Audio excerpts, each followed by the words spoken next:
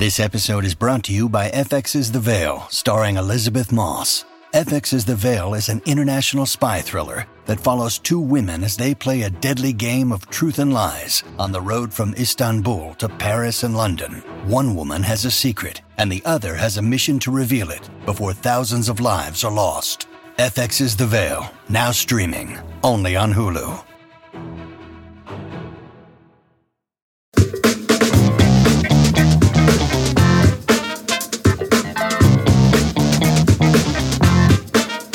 Hello and welcome back to our show, where we talk about TV shows with our friends. And thank you to all our friends out there listening.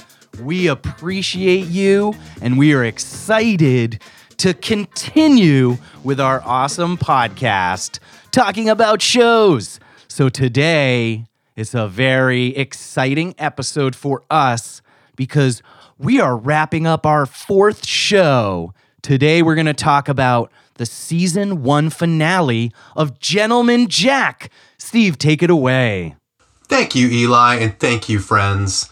This has been a great journey going through the first season of Gentleman Jack on HBO.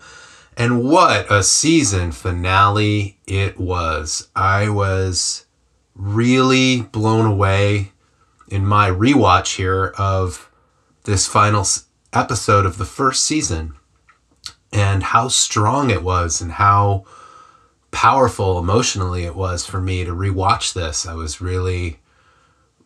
just so glad I chose this series, and it really ended on a super high note, I feel, and took these characters through their journey to the end of this first season in a remarkable way.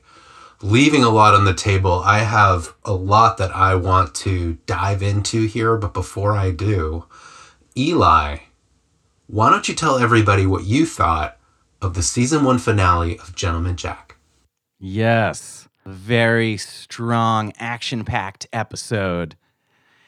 And one thing I noticed, Steve, I wonder if you feel this way too, is the amount of story and action and physical distance even covered in this episode almost strung it back in a way to the very beginning, in that, as we had noted, in prior episodes, especially the middle of this season, we'd gone deep into the Halifax life and this really slower, intricate class system of life in Halifax. In this season 1 finale just went up to 11, and we're now getting a much more expansive and fast-paced view of this world. And I thought it was great. It was fun, and a contrast in a way too to some of the more really dug in local, Halifax focused episodes. So I thought it was really interesting and fun and a great ride. And yeah, as you said, also a really amazing conclusion, but also opening up of future. And I think as just simply lovers of this story so far, this was a really great episode. Yes, particularly satisfying, right? For how locked in you were on Ann Lister and Ann Walker. But I agree with you. The amount that was told, the amount of story that was told in this final episode, it felt like a 2-hour movie. Yeah. But it was only 49 minutes. And it's remarkable what they were able to cover, not only in story points, like you're saying, geographically, and her travels and the places that she went, especially in the last sort of 25 minutes of the pilot, having to travel all the way back from Copenhagen, and then where she was sort of at physically almost, and in despair and like stressed, she has that at the end. Yeah, she has that. Sorry to interrupt. She has that great line. I've been wearing these same clothes for 15 days. Oh, I haven't had a just the extremity of what that was, the travel, to cover those distances in this time. But you were saying, Yeah, well, I agree with you. Like they opened up this world. They gave you a great view of the time period for someone of her class and rank, where she was going. We've heard a lot about these friends, that this high society that accepts her, but we didn't ever get a chance to really see it in action. And that really takes hold. And I loved, there's so much to this series that I think really gets summed up in this final episode. And the pace and the timing, especially in transitions to scenes, moves with such a high energy that in the moments when the pilot slows down and it's just a scene between two people, it makes it that much more powerful, like the stillness or the sort of vulnerability in these moments. But the scenes in Copenhagen and how they moved in between each other, especially I'm thinking specifically of when she goes to meet the Queen and how that immediately transitions into her and at her birthday, at the white party for the Queen, and birthday ball.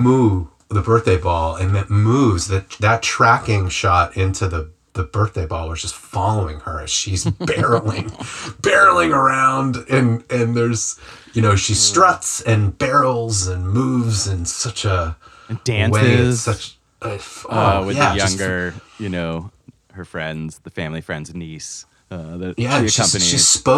She spoke about being in the wrong body kind of earlier in the series, and physically you see it. Her soul is busting out of her body in this episode. So cool. But the production value of those, I particularly like the scene with the Queen.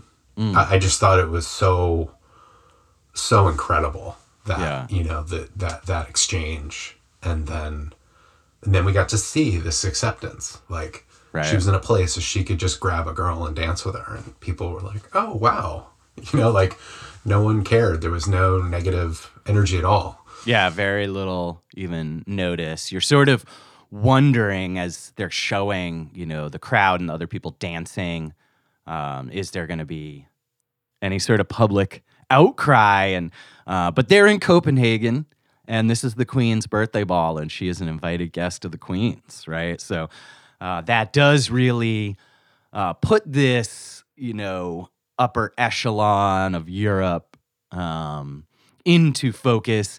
And of course, the character of, once again, assuming this is from Anne Lister's diaries, and this happened, right? Yeah. Her caricature, at least, or hopefully honest representation to a large degree of the Queen of Denmark at this time is amazing.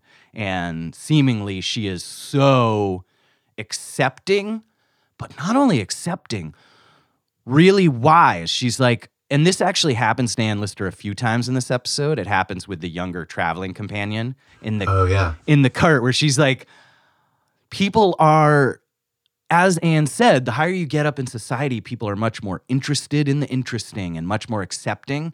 And we're seeing not only that, but people are almost more insightful into Anne's foibles. And we've talked about this, part of her. She falls in love and has her heart broken too easily.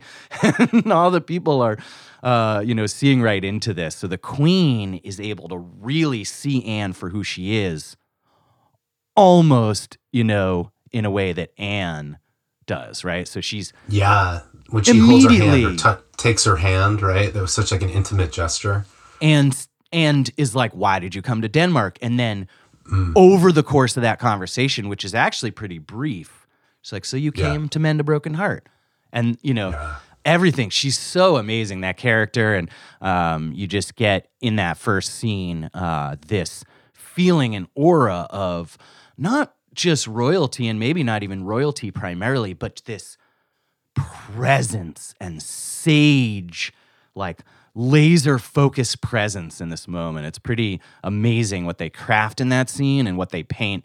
And also how they, in actually a lot of this episode, they start to put Anne into this much more vulnerable, flappable, but also just real, vulnerable, excitable, ebullient at times, sad, really sad, this true, like, full emotional being. And we get to see her in places like Copenhagen, and then, of course, coming back to Shibden, which of course we'll get into. And we see just, the depths of her character.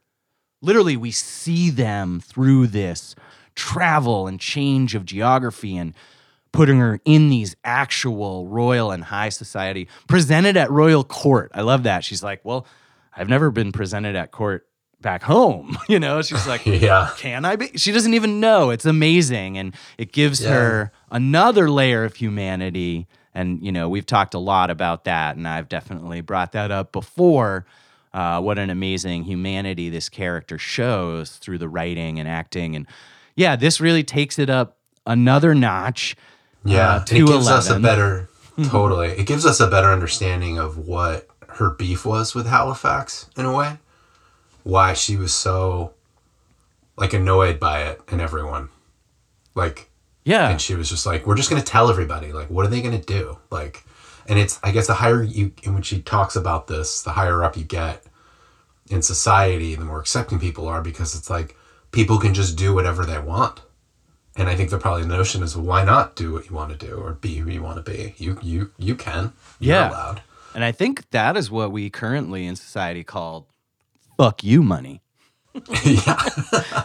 And while Ann Lister may not have fuck you cash, right? She's got fuck you status, and Ann Walker definitely has fuck you money.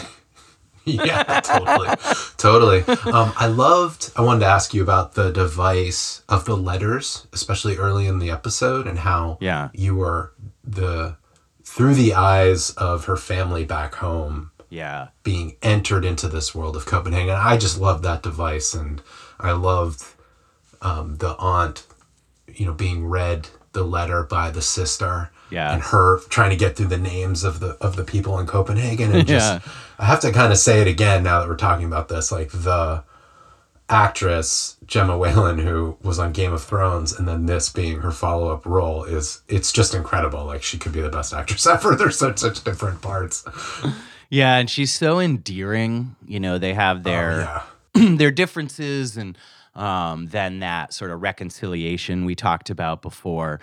But the end, the last, let's call it at least, I think, 4 episodes, if not, 3 to 4 episodes, they really just endear her in such a way that, like you're saying, is really contrary to that, incredibly fierce, strong female character from Game of Thrones, such a contrast. But you almost, by this episode, you can just take one look at her in her dresses that she wears, and just it warms the heart. She's so sweet and endearing. It's amazing. Yeah, totally. And this continues it. And they also, what I thought was cool is through what you're talking about, this device of the letters, they're all reading the letters at one point or another from the sister to the aunt to the father to Mr. Washington.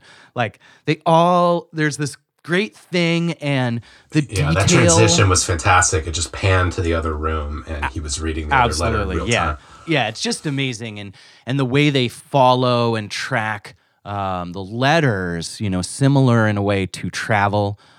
They're not showing us real time elapsing, right? And they're not showing us actually how long correspondence and travel takes, but they're showing us this detail that lets us know what it actually is like and feels like. And this device of the letter reading. And then, of course, in this episode, we are confronted with what happens when, because of this time lag, a letter gets taken, not responded to, all these things that can happen. And today we have this, but our communication is so immediate and 24/7 that the amount of time that it takes for us to wonder, is something amiss in the communication, is so short. Whereas this, you could go a month without hearing from someone that you were expecting to hear from, but it could just be normal life and delays, right? And so I thought that was fascinating because there's an immediacy of the communication between Anne and her family, and yet also this stretch of how long corresponding with someone who you don't even know exactly where they are, and there's no set sort of time you're corresponding, and that space that can develop out of nowhere, basically. Totally. And the notion of what correspondence was in that scene where it went from the two letters is such a good example, because in a way it was a form of entertainment, right? Like that letter to the aunt was just like, read it again. It's like this notion of like how interested she was. And then the other scene was just important business correspondence thing, like matters of the time. Like it was the duality of those two scenes were really cool. Yeah. A very full episode, right? So as far as details, story, plot points, so much happens. And as we were saying, at the beginning, it becomes, as one would hope, a season finale. Probably the most satisfying episode. And I wanted to, before we dive into some other stuff that I'm sure, we both would like to talk about, I want to talk about not just the love affair, but also the comeuppance for Captain Sutherland. Ooh, yeah. And how satisfying that is, because we have talked about this and it has been so clearly foreshadowed, but we haven't fully had to confront the nastiness yet, right? Mm-hmm. It's very clear, this plan. Yeah, it was all subtle. It was all kind of like secretly, he kept his bad guy close to his chest, right? Up until this episode. Yeah. But you knew, you're like, he's going to be trouble, but he didn't quite show all his cards. No. And then, everything and how it plays out and comes to bear.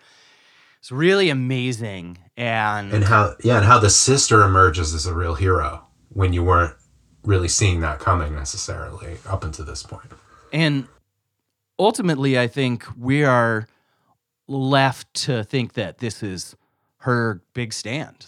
This is the first time in her life, probably, she's done something like this and taken a stand, right? Yeah. It was interesting now that I think about it. It's a number of characters that you've been a little wounded by, or like, the sister, the cousin, the cousins. Yeah. They all kind of have to step up for her, and they do. And it's definitely very satisfying sort of journey.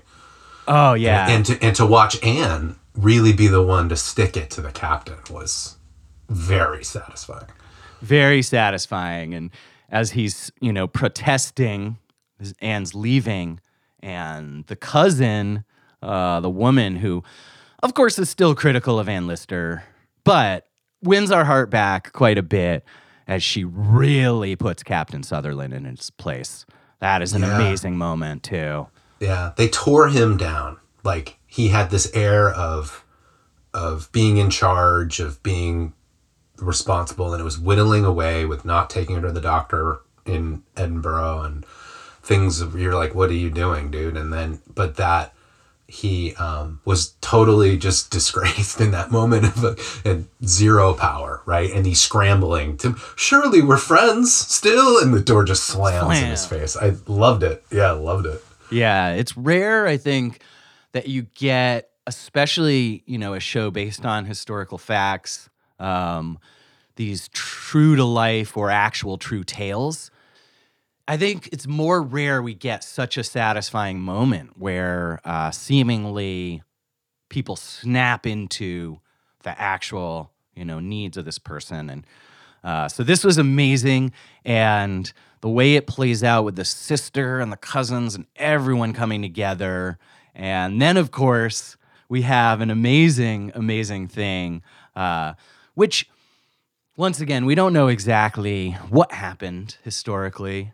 And we also don't know, and certainly we could do some research, but we don't know how much the creators of the show had to embellish details or plot points to make this work or to fill in where there wasn't details. So I'm sure historically this is somewhat accurate, right? This is an amazing major point of Anne Lister's story, but we have this amazing thing which feels like a TV show set up, which is them both rushing back to Halifax at the same time, unknowingly for very different reasons. Well, not very different, but for different reasons. Yeah, I mean, I feel like for sure that happened. I mean, it had to. I don't think you needed to sort of fudge that enough. Like, yeah, it totally happened. And maybe the timing was like, I think it seemingly was that Ann Walker shows up the day that she returned, kind of just like later in the day, right? She's still wearing those clothes and is inspecting the pit and the whole thing. But yeah, just to get back to this notion of the feeling of watching this season finale, how satisfied and fulfilled I was by these characters' journeys and them coming together finally. Yeah. And Ann Lister achieving this goal of companionship that she has sought this entire season, but with also a number of things and questions remaining, like, hey, now what? Okay, now she's going to move into Shipton, and what's going to happen to them? Like, are they just going to be allowed to live together as companions, and people going to be cool with this? There's this notion of the train is coming, this big industrial future, and all the corruption that's going to come along with that is coming. Thomas's subplot remains dark and intense and sort of lingering, that like subplot. So it to me was a fantastic. So a lot of times, you know, when something has one season, they don't know if they're going to keep going or not. Sure. HBO shows tend to get another chance to have a season, and there will be a second season of this show, which is cool. But it did who knows if they knew that or not at the time, because they did it in a way that it felt like it could conclude completely, and then also could very easily keep going. But her, from the scene, you just feel like Ann Lister went through the fire in this episode, like from Copenhagen and then what she had to do to get back, to then the scene when they are married ultimately, or take the sacrament together in York.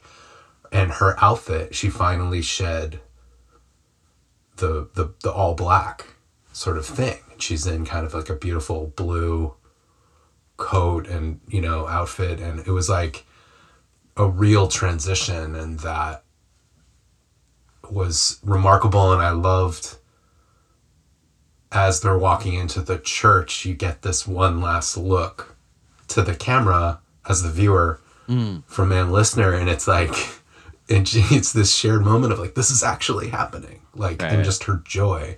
And what a transition that was from her complete despair, frustration moment at the pit, you know, up on the cliff, of her just screaming and how disheveled she was. Confronting her stupid decision, which was a pretty stupid decision, actually. Yeah, right. Her father's like, "You're an idiot." She's like, "Yeah, I kind of am, aren't I?" And she had no response. She couldn't be like, "Yeah." She just had to take it. Yeah, absolutely. Yeah, pretty amazing. And yeah, they used the, you know, breaking the fourth wall device very subtly in this final episode, and I felt like they did a good job of balancing these little devices and little sort of nods or extra things they did. Like, this is still a TV show. This is fun, right? And they did a good job of sort of tempering that, so it never felt too fantastical or took you too much out of the story. So, yeah, this is really subtle, and I think you bring up a good point that, in a way, with the first season of a TV show, you kind of never know, unless you've signed a deal for season 2 and have the money in hand, whether or not you're making season 2. But they certainly set this up well, and maybe even harkens back to our first show, Casual, in the way it's such a complete first season, yet you can see the questions raised that would lead to potentially, you know, where the story goes. And so you can start to imagine where a next season might go, but at the same time feel, you know, really satisfied with not only the finale, but the whole season as a complete story, or maybe a complete chapter. It closes it and yet leaves it open-ended enough, right? Because you don't, will she be successful in the coal mining and achieve everything she needs to achieve, thus proving that there was fraud and thievery, actually getting coal and getting her money back, saving Shifton. You'd assume that she's going to save Schiffman because now she's with Ann Walker and she can get that money back and get the, borrow money from her and get the deeds. But it's a nasty business, as we know, and there's just a big question mark there. Will justice be served for the main bad guy of the series? Another interesting thing about this finale is that there was no Ralston brothers, right? Right. It was the sort of big bad guy was Captain Sutherland, and the endeavor of Anne's risk of Shibden and the coal mining itself, and just how difficult it was to sink the pit, and the measures that they were taking, the risks, sort of the risks in general that the company sinking the pit took to get it done in that amount of time, her actually taking the risk. There was some symbolism I noticed in this episode, and we haven't really talked too much about symbolism in this series, but I kind of just noticed it from time to time, where in this rewatch, I noticed a lot of dead animals and carving of animals, or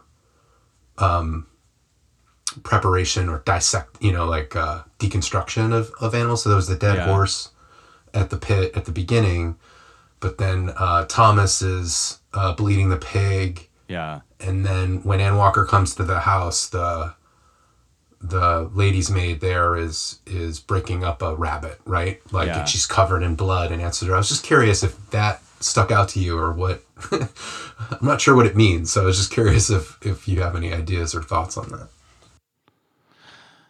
I mean, outside of just the brutality of the time, which we've talked about, and also symbolism, blood on your hands, right? Certainly in James's case, it wasn't clear with the housemaid why she's so covered in blood at that moment and opening the door, and if there was a bigger meaning, or maybe it really is very literal, right? And just this is messy. This is messy. Even as much as this is a happy love story, seemingly in the end, this is still messy, and there's blood on lots of people's hands, right? And it's been messy. And it's been messy. So and the footman was away. Right. Here's this moment where Miss Walker's coming over, and it just speaks to this period of time and what Shibden has been, which is this, in a way, kind of less formal version of what we think of these homes in the times. And perhaps they just wanted to, like you're saying, take that to an 11, make it the most improper, inappropriate way to greet a wealthy person who's this close to the family, who's going to be coming and, possibly living here, though they didn't know that at the time. But it might be more of a device to just really heighten all of that and show that this is just, there's not many people working in this house in this moment, and the only one who's available to open the door is this cook covered in blood. Right. And maybe also it's a contrast to Copenhagen and... Oh, yeah. Right? So it's bringing us back at the end of this into... Yeah, it's reminding us of how much, muck and brutality and blood is on people's hands in Halifax, and the actual reality that they'll be facing, right? So there's the Pitts, there's the Rawson brothers, and then there's this, which is so bloody, brutal life. And if you're not ready to get your hands dirty, you're not going to make it, especially in Halifax, right? Yeah.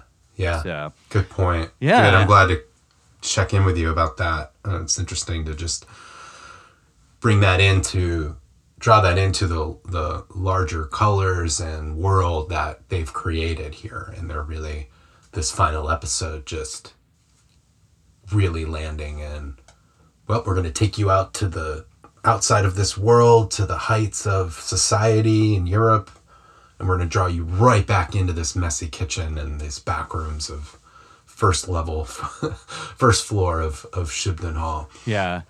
I thought one of the things that was great about this episode was also how they showed Eugenie.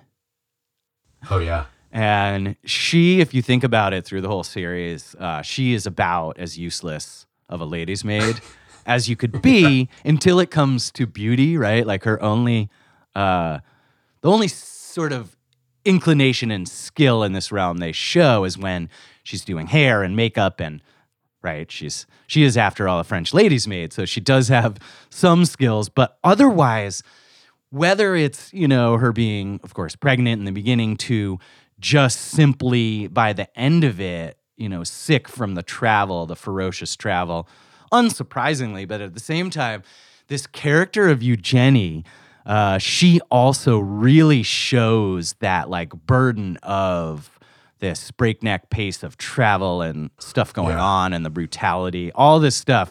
You needn't look further than Eugenie. And of course they get home and she pukes, falls out of the cart and pukes. And, but I think it's really fascinating, her very, very minor and subtle role, but she, like Ann Lister, she's never like questions or, thinks about changing her lady's maid or anything. And it's a really funny, just subtle sort of part of Anne is that she just drags this French lady's maid everywhere who seemingly is barely able to do her job duties, right? Yeah, and it was the both of them too. Both the servants are just killing themselves, nearly dying, trying to keep up with Ann Lister. And I think it's a great way to show how ferociously strong Ann Lister was of a human being, and driven and just next level life form. Just being like, being Copenhagen and just getting that letter the moment that she had before the decision to yell out for Eugenie that they're leaving. And I would assume one of Eugenie's traits that she's pretty good at is packing quickly. Apparently.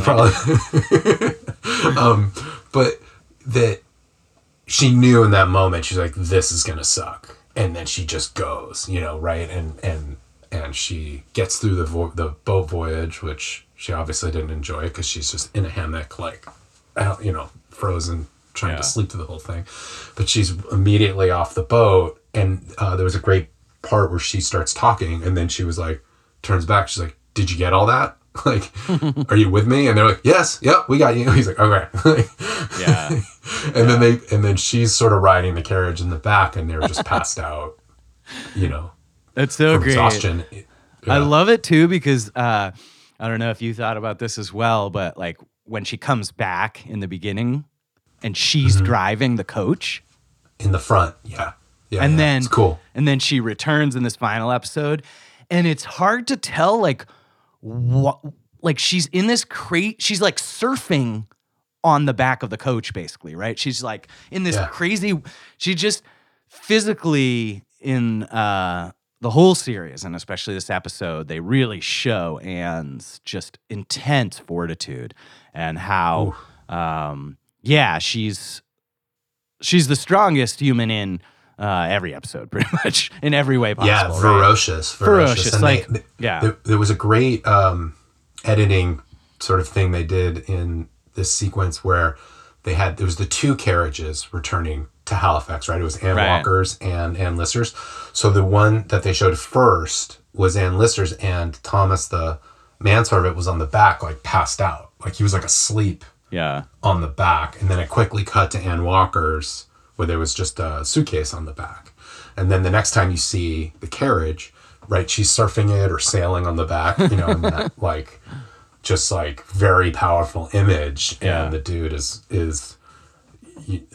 both the servants are just crashed out inside the carriage and just didn't make it back. And like so it was really cool transition and sequence back to Halifax for sure. And her I'd say her like mental state of traveling, like her exhaustion, anger, the whole moment when she finds the aunt who is totally recovered at that point, and the intensity of we talked about this, and we get back to sort of things are bloody, things are tough, it's hard to survive, right? Like in this world. And so her anger towards the doctor was a very life-threatening mistake that he made. And she has just enough energy left to express that to him, and then she's like toast, but has to still deal with her father and, go see her aunt and then deal with the father and deal with the pit. And so by the time she gets up to the pit, she's just such a wreck. And the actress does such a good job of showing that. And we've already seen her at the ball and later on we see her. And I mean, it's just the depth of this actress, Saran Jones, and where she goes with Ann Lister it's everywhere. It's such a complete character, and the image of them with their big sort of scene where they finally get to be together, right at the pit, and Ann Walker and that. And what was cool was how fast we talk about I brought up the pacing of the show, and in this finale, and how with what great energy and pacing the scenes move and then transition back to Halifax, and it finally gets up to that cliff, and they have this incredible scene that is so heartfelt and emotional. And it was one of the reasons why this episode, there was so much, it felt like this episode was so rich, or like a complete film in and of itself, even though it was 49 minutes. But their embrace at the end of that scene where they kiss, and then it pans out to the large scenic shot of off the cliff of Halifax, and just what stood out to me was you really saw everything that Ann Lister had been through in this episode, and just how just disheveled in a way she was, but just raw and in love, and the two of them just presenting themselves as they are, there was no makeup, there was no beautifying themselves up, they weren't shining anything. They were like, this is who we are, we love each other, we want to be together, boom, here it is. And it made for such a satisfying sort of final chapter of this, or final part of this finale, when they do take the sacrament, and she looks back at the camera, and it's like, what? Smiles like, this is happening, what? And I was just like, But yeah, I can't say enough about this series. I think it's so great what they were able to do here. Really, really fun, deep, emotional, brutal, exciting. And as we've said countless times, this script and character and portrayal of Ann Lister, this actual historical figure, what an amazing journey, and really an amazing job of dropping us into this world and this time and taking us on a wild ride commensurate with the fortitude and amazing character, that we know Ann Lister was through her own personal journals. So, as you said, there will be a second season, right? So we know the story will continue, and that'll be exciting to see. But we are done with Gentleman Jack, Steve. We have come to the end of our fourth series. Thank you, Eli, for sticking with it. It was great to revisit this, and great to hear all of your thoughts about it, watching it for the first time. Yes, thank you, Steve.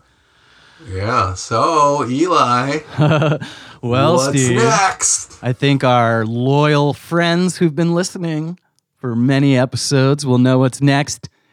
But to anyone who doesn't know, and to remind everyone, when we finish the season finale, it's time to pick a new show. And Because Steve picked Gentleman Jack, it's my turn. And I have picked a new show. And I'm really hoping Steve hasn't seen this one. Because it was a tough choice. You know, I had a top couple ones coming up next. And I really, on the heels of this amazing period piece set in Europe, I had a decision to make. What direction to go in. A lot of directions you could go in. Absolutely. Absolutely. So, here it is, Steve. The time is right now. I'm not even going to wait. Steve, have you seen The Last Man on Earth? Nope. Starring and created by Will Forte. Oh, no. No. But he's funny. He's really funny. Oh, Steve, we are going 180 back to the U.S. for a real American comedy, originally on Fox, created by Will Forte. Yeah, our first network show. Yeah, and the great thing, Steve, because of course we are in 2022 recording this podcast, and we know that people love to stream and binge, and guess what? All 4 seasons are available on Hulu.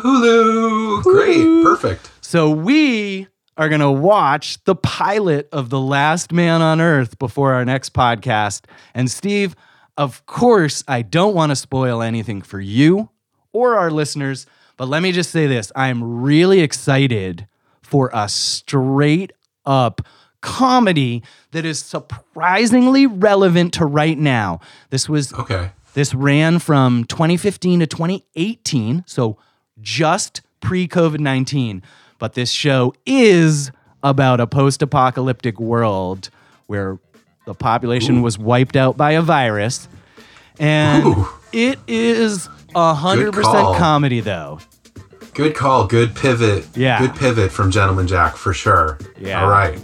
Join us next time after we all watch the pilot of The Last Man on Earth. Join us next time, y'all, and thanks for listening to Shows with Friends.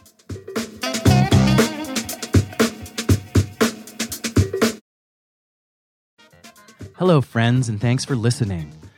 We just wanted to take a quick moment and let you know that we are really excited to be a part of a growing podcast network. It's called Connected Podcasts, and there are many other great shows on the network that we think you are going to enjoy. That's Connected, CONNECTD, podcasts.com. Thanks for listening.